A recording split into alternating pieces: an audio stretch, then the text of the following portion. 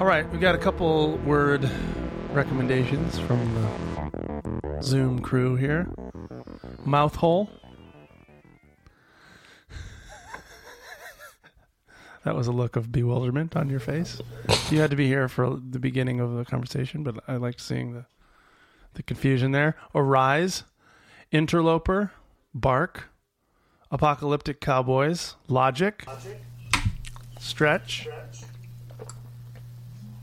Any of these words doing anything for you? We're going to keep going? We could just start talking and find the word as it arises. What was the one? Space Cowboy? Apocalyptic cowboys. Oh, Apocalyptic Cowboy. Maybe that one. That could be the word. Apocalyptic cowboys. It just gives me a lot to work with. I think that was in reference in some way to my bandana. Oh. Which is related to the apocalypse that we're all experiencing right now. Maybe apocalypse is a heavy word. I think it's a pretty accurate word. Yeah. I mean, it just basically means revealing. Like the revealing. Like that's what apocalypse means. Oh, come on now. See, now we got somewhere to go. Talk to me about this. Yeah. About revealing of what? What are we revealing right now? I think life has these cycles in which things are concealed, but then things are ultimately revealed.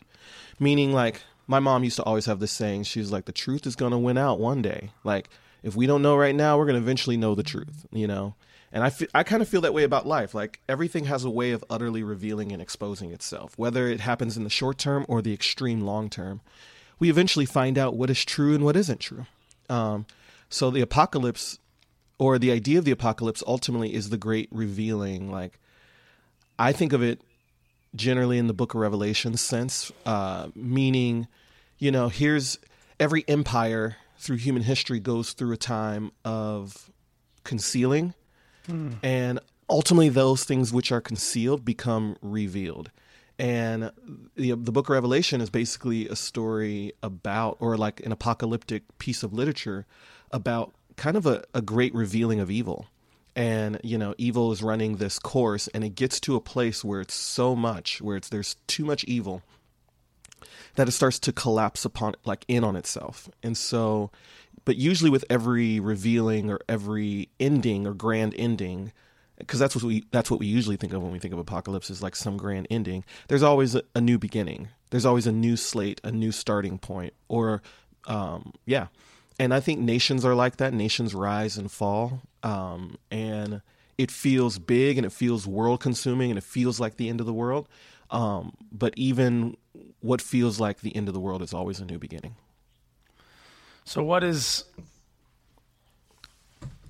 let's take an empire. Like when you talk about the period of concealing, let's say like the Roman Empire. What did that look like? What was Rome concealing? Well, off the top of my head, I would have to do a little more research, maybe to get you some more specifics.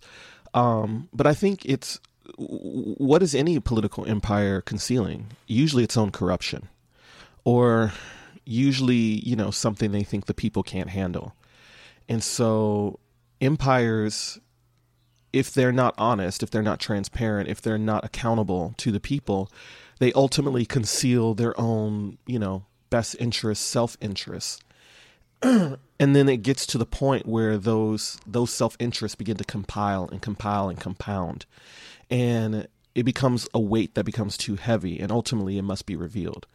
If that makes sense. So yeah, I think in the Roman Empire, it was their own political corruption. Also, I mean, the level to which they were backstabbing each other, you know, and the lies and the deceit and the thirst for power. Ultimately, that had to get revealed. Do you think it was the story equal the whole time, or do you think it goes? Do you think it starts there, or that power ends up corrupting it itself? I think power does end up. I mean, that's a hard thing because we haven't seen the end of human history. So I think there's this tension of, we know there's a pattern, which means that human beings who attain any type of power without any accountability, or without major accountability, there might be some, but maybe it's not enough. That power becomes corrupt almost always, whether it's religious power, whether it's political power, any of that. Like, I do believe power corrupts. Now, I do think there's an invitation for us to break out of those types of hierarchical power systems, even inside of the Christian text. Like, it seems like religion at its best is always calling us into reimagining the world in a way that we just can't imagine it, because all we've ever seen is power corrupt. So maybe there's a generation that's coming that will ultimately learn the lessons of history and know how to organize and structure society in a way to which power is distributed, and we don't have any type of fascist or tyrannical leaders, that use our fear in order to justify its own, lust for power. I don't think I believe in democracy anymore. You don't? I think what you get with democracy is YouTube comments and Donald Trump as president and idiocracy. Sure. I don't know what the alternative is. I don't know, like, it's not like tyrannical rule is better. But I don't know. I don't feel like, I don't see a clean. Maybe I think democracy was great for a bit. Right now, I don't know. I'm a little bit of what am I? An anarchist or something? I don't know what I am. You probably would be a little bit more of an anarchist. No, you're right in one sense, because democracy doesn't work without an educated populace, right? Because then ultimately the superstitions of the people become, the rule of the day, right? Yeah. Rather than, and also democracy is also built off of the Enlightenment, period, which had some good and some bad things, right? Yeah. But also the idea that reason and logic, should be the foundation for which we operate. It seems like people these days have become gladfully irrational, and and there's a lot of, to me, movements to this day that really reek of that, that type of irrationality. And we are, as humans, we're all irrational, but I think it reaches to a point where the irrationality then begins to want to undermine things like empiricism, or even those that's types the of thing, things. At least there was what's strange about what's happening now is the democracy, the power of the press, or the power, there were some things about within the modern age, that there were still power structures that kind of limited the idiocracy checks and balances. thing. Yeah, checks and balances. And now the press doesn't have nearly as much power because everybody's its own press. Everyone's. Mm-hmm. You're absolutely right. And information is just up for grabs. Taking information and making that completely democratic, while we keep everything else in this weird republic. It's a strange kind of part of the system has imploded on itself. And so the rest of it's toppling over. Yeah. Is it imploded, or has it been purposely destroyed? And I think there's been some very intentional sabotage that has happened to our democratic institutions and norms. And even some of our media institutions, those are very direct. If you want to ultimately change something to bend to your will, then one of the things you're going to do is, you're going to enact, media sabotage, on institutions and people that you don't agree with. I think one of the greatest lies that we have somehow believed in the last decade or so is that the idea that mainstream media, so to speak, or vetted sources are somehow inherently liberal. Anybody that's ever worked in media knows that media is always driven by money.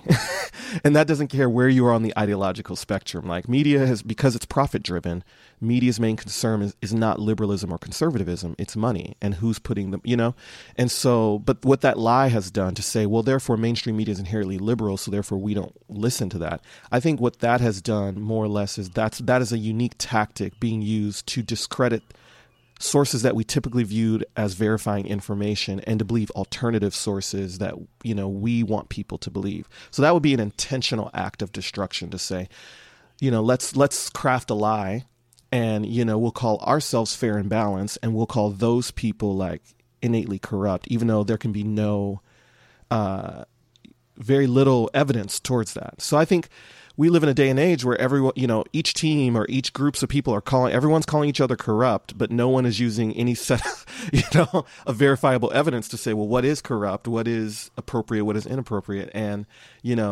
every other day there's some political scandal, and most people just don't even know what to think of any of it, because they're just like, well, what's the measuring rod anymore? What's an actual scandal?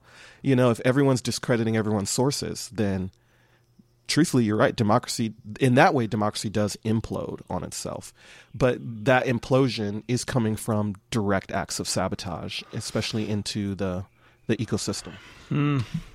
Causing people to distrust.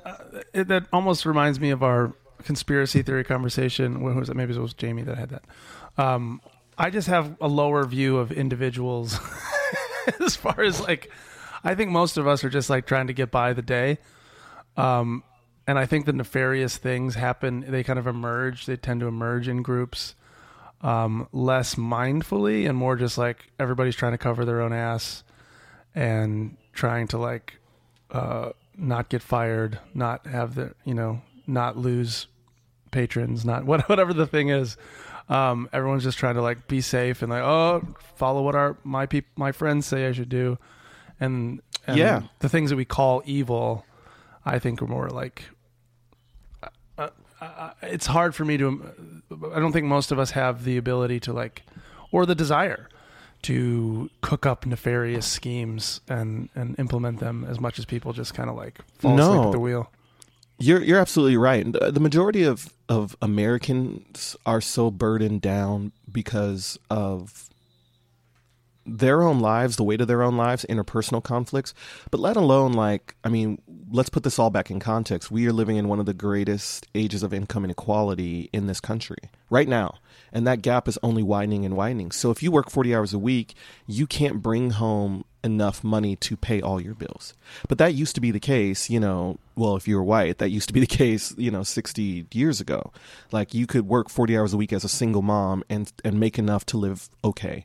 And so I think that's also part of the sabotage is to get people so bogged down. And actually, you see this, you see this in the narrative of Exodus in terms of the children of Israel, building bricks, and the slavery they were in, the economic slavery of getting them to produce for Pharaoh. Right. It's its own form of capitalism. It says, produce for me, don't worry, and you're so bogged down, you can't even think of your own liberation and freedom. You can't even, you don't have the time to verify what is true, what is not true, like you're saying. So I think the majority of people are just, because they're overwhelmed, they're just siding with whoever is saying whatever. But that still doesn't take away from the fact that there are very much bad faith actors inside of whether it's government, whether it's media institutions, who are very much setting the stage for folks to believe certain narratives that may or may not be true. And those are intentional acts of sabotage. And then when we collectively don't call that out, ultimately we then become complicit in it. All of us do. Because we allowed it to flourish, especially because democracy, right, is citizen participation. So we are the checks. The people are the major checks to all of this, not just media, not just government. The people, we the people, are the checks. And if we are too bogged down from the weight of our lives that we're unable to check those in power, then we've lost.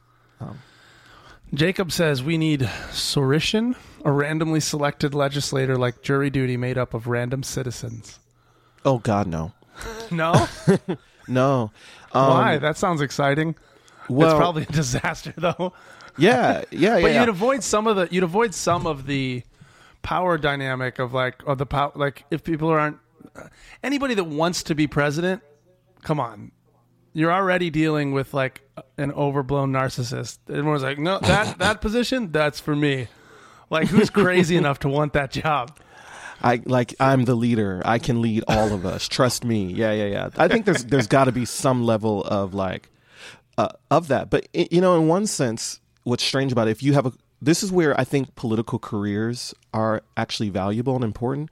Like if I'm sick and I want to go, I need a surgery, I want someone who's trained in that surgery to do it.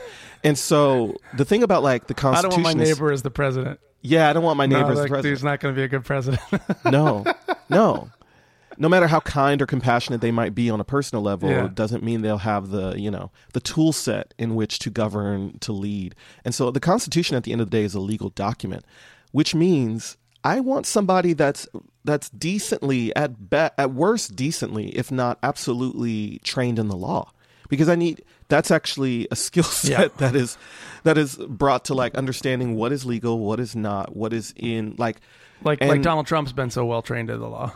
Exactly. So it's like when you call out his corruption, it's just so easy. It's not even like you don't have to search for it, because it's like this man doesn't even realize half the time when he's breaking the law, because he's never had to live by the law. Even before he became president, he was so wealthy that he was able to make the laws as he went, and very few people checked him at all. So maybe we should. What if we could add some like qualifications? See, I wish there were like either qualifications for our leaders so that the politics can't run things so heavily that there has to be some sort of like basic, I don't know what those qualifications would be, and that a limit of their ability to campaign somehow. Like it's not the fact that it becomes just a personality and a popularity contest, and like the taller guy always wins.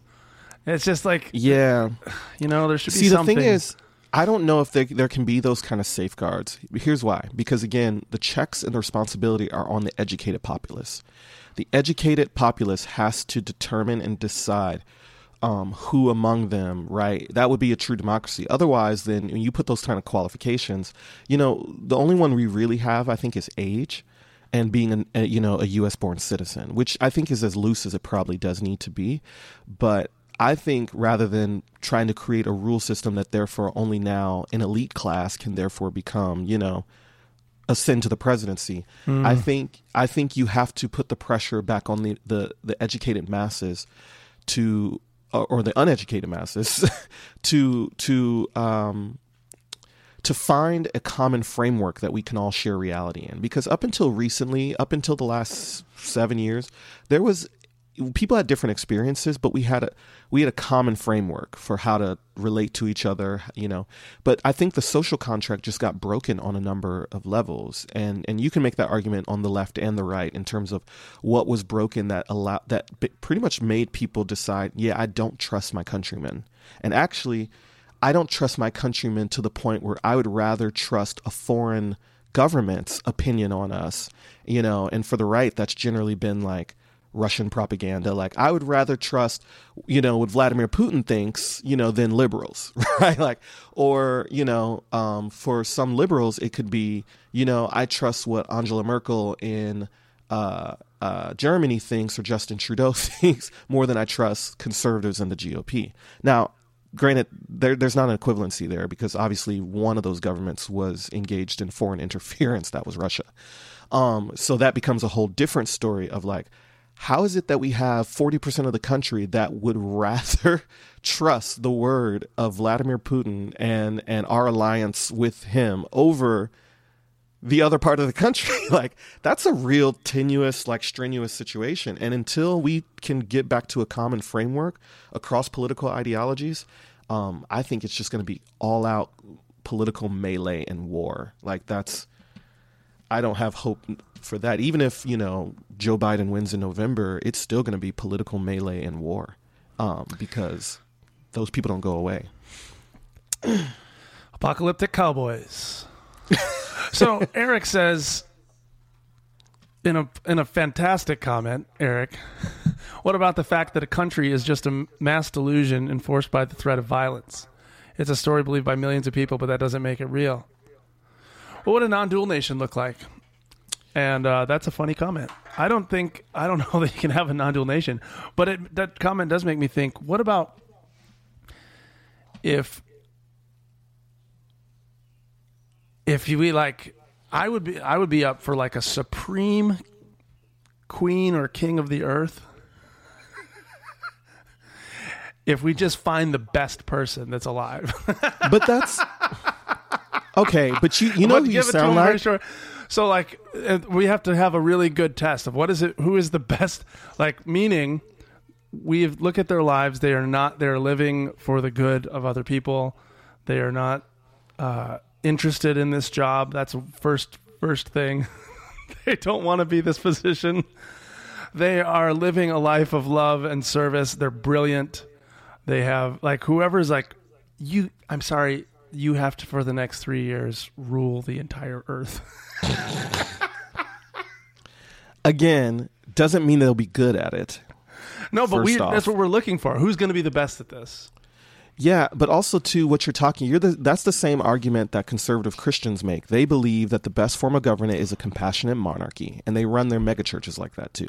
Ooh. Like what you're talking about is a compassionate monarchy. But ask the people of Cuba when Fidel Castro was coming up, because Fidel was like the Bernie Sanders. He was like, I'm going to liberate the people. Like they put him in power. They joined the revolution. He seemed to care about the poor. I don't want Bernie Sanders as king of the world.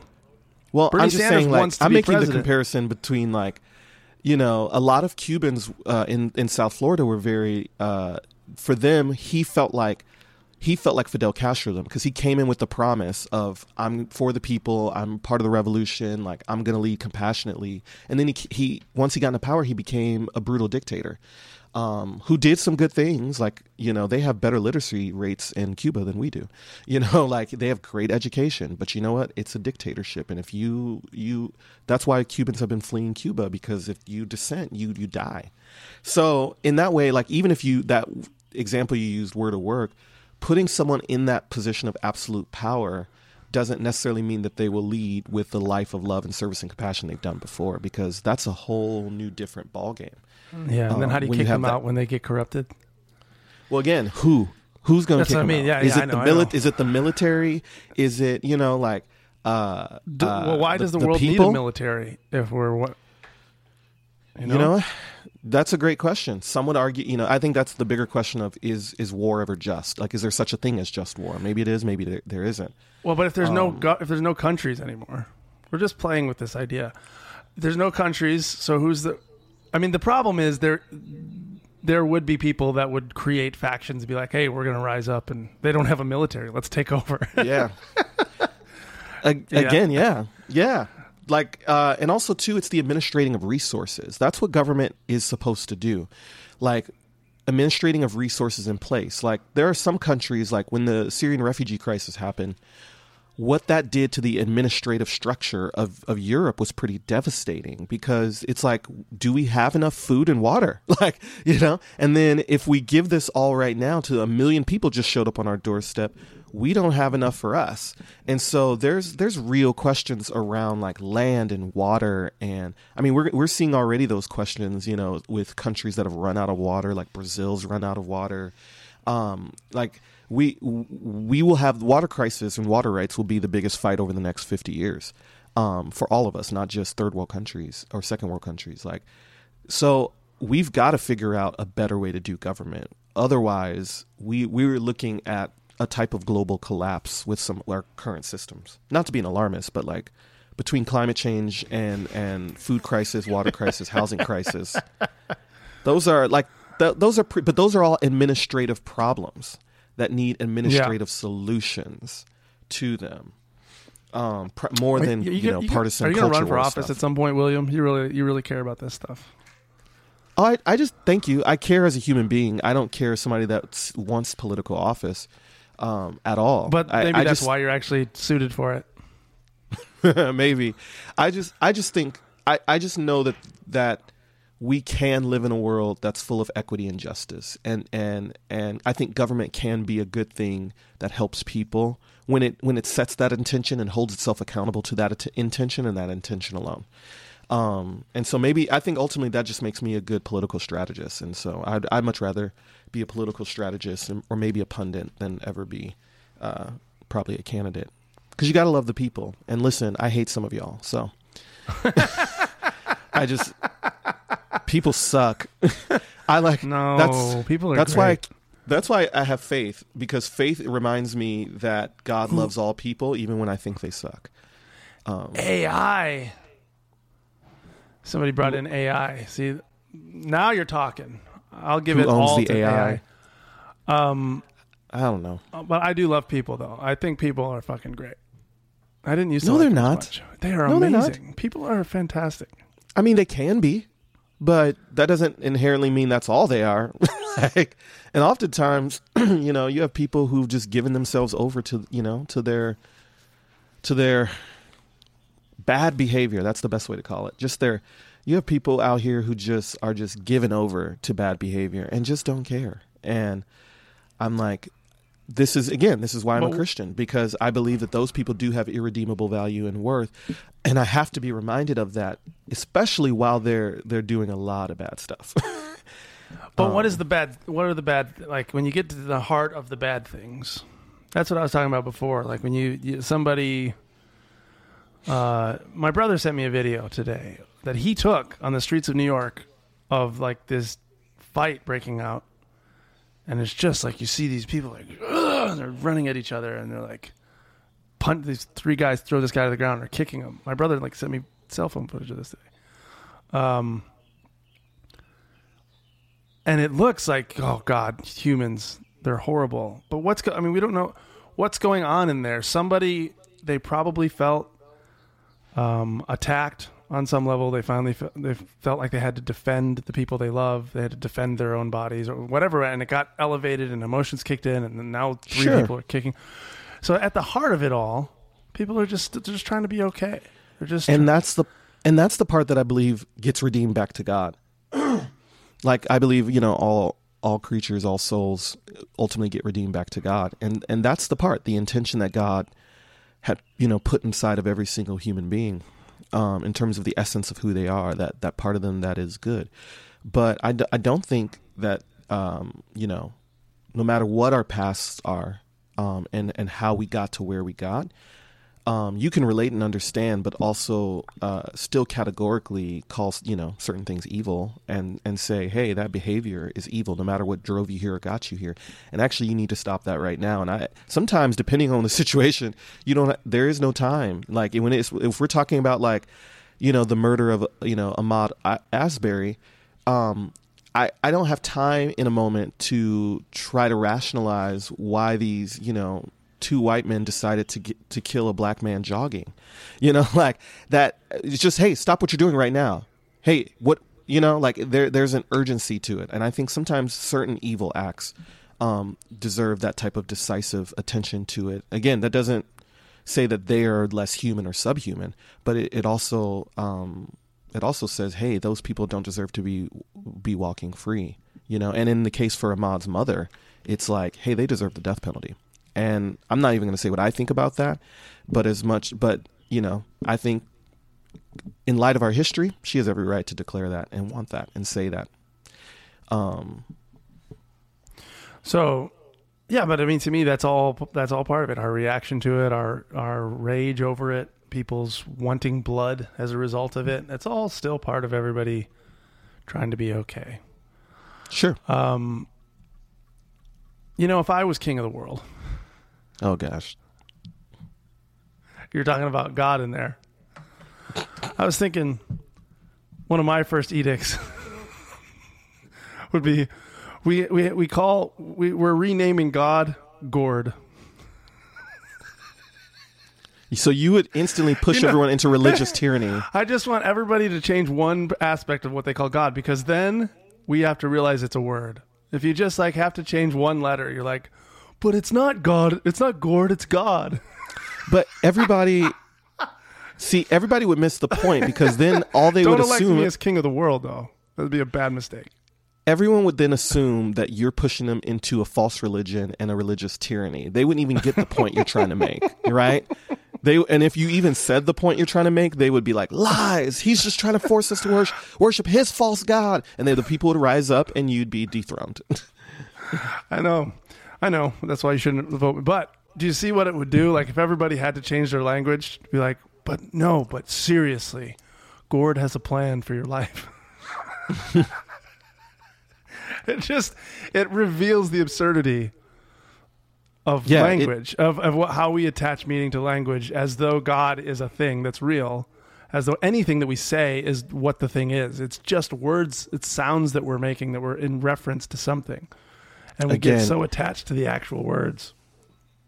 What you're saying, but here's the context. You saying that in your position right now comes across as trying to liberate people, from oppression.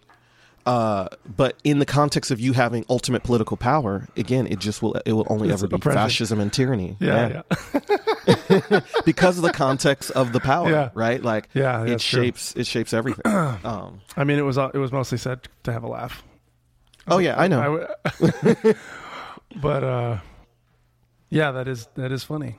How do you? We're looking for some comments here. Oh, AI. We never got into AI though. What do you think about that? What do you think about if we come up with a mutual, we take the next decade or whatever, however long it's going to take to humanity to come up with here's what we want of our leadership. We want it to be, we have all the best minds being like, well, got to be careful, because if you go this way and you say we want just full equality, here's what would happen. Or if you say, and then we're like, okay, we've got it. We've got our charter. Everyone's made their compromises.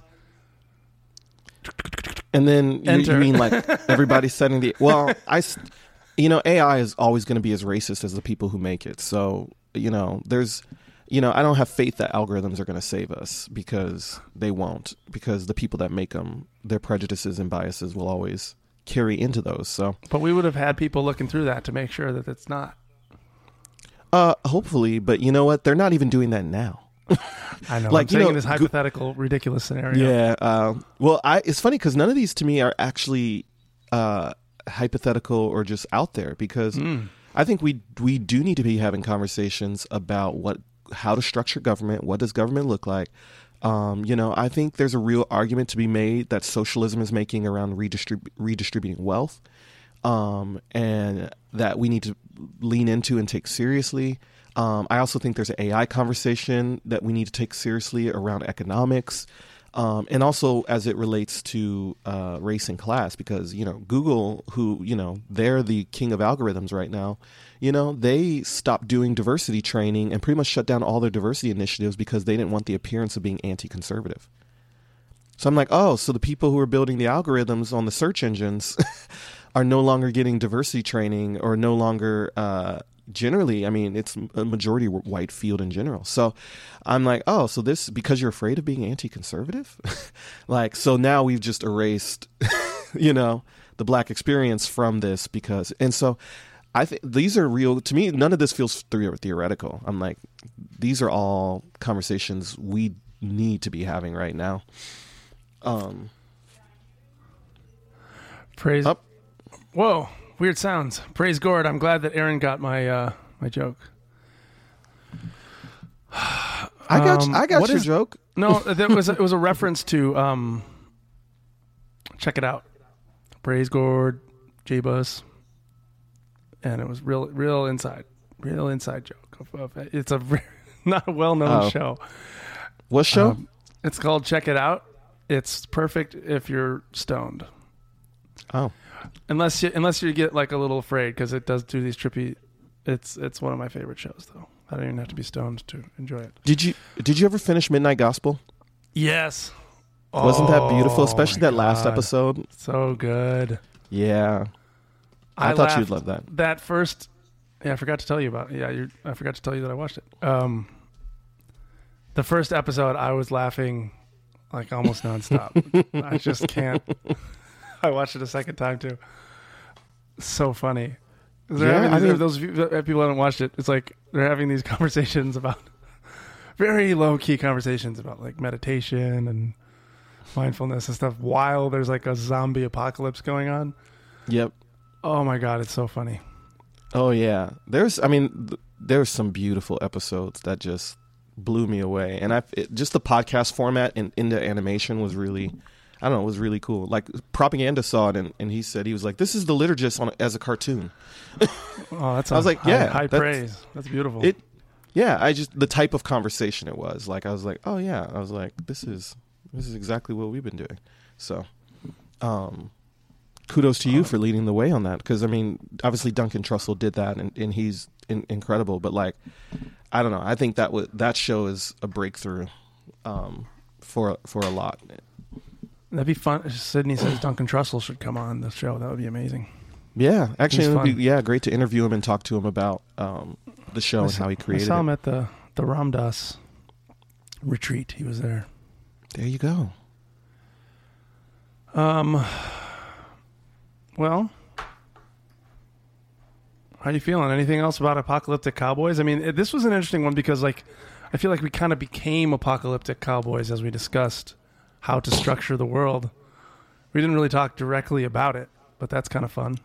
Yeah, we did. I mean, yeah, maybe not in great detail, but yeah, we're like in our minds we're pioneering this uncharted territory. Yeah, exactly, and that's boldly going where no man has gone before. Oh, you bring in the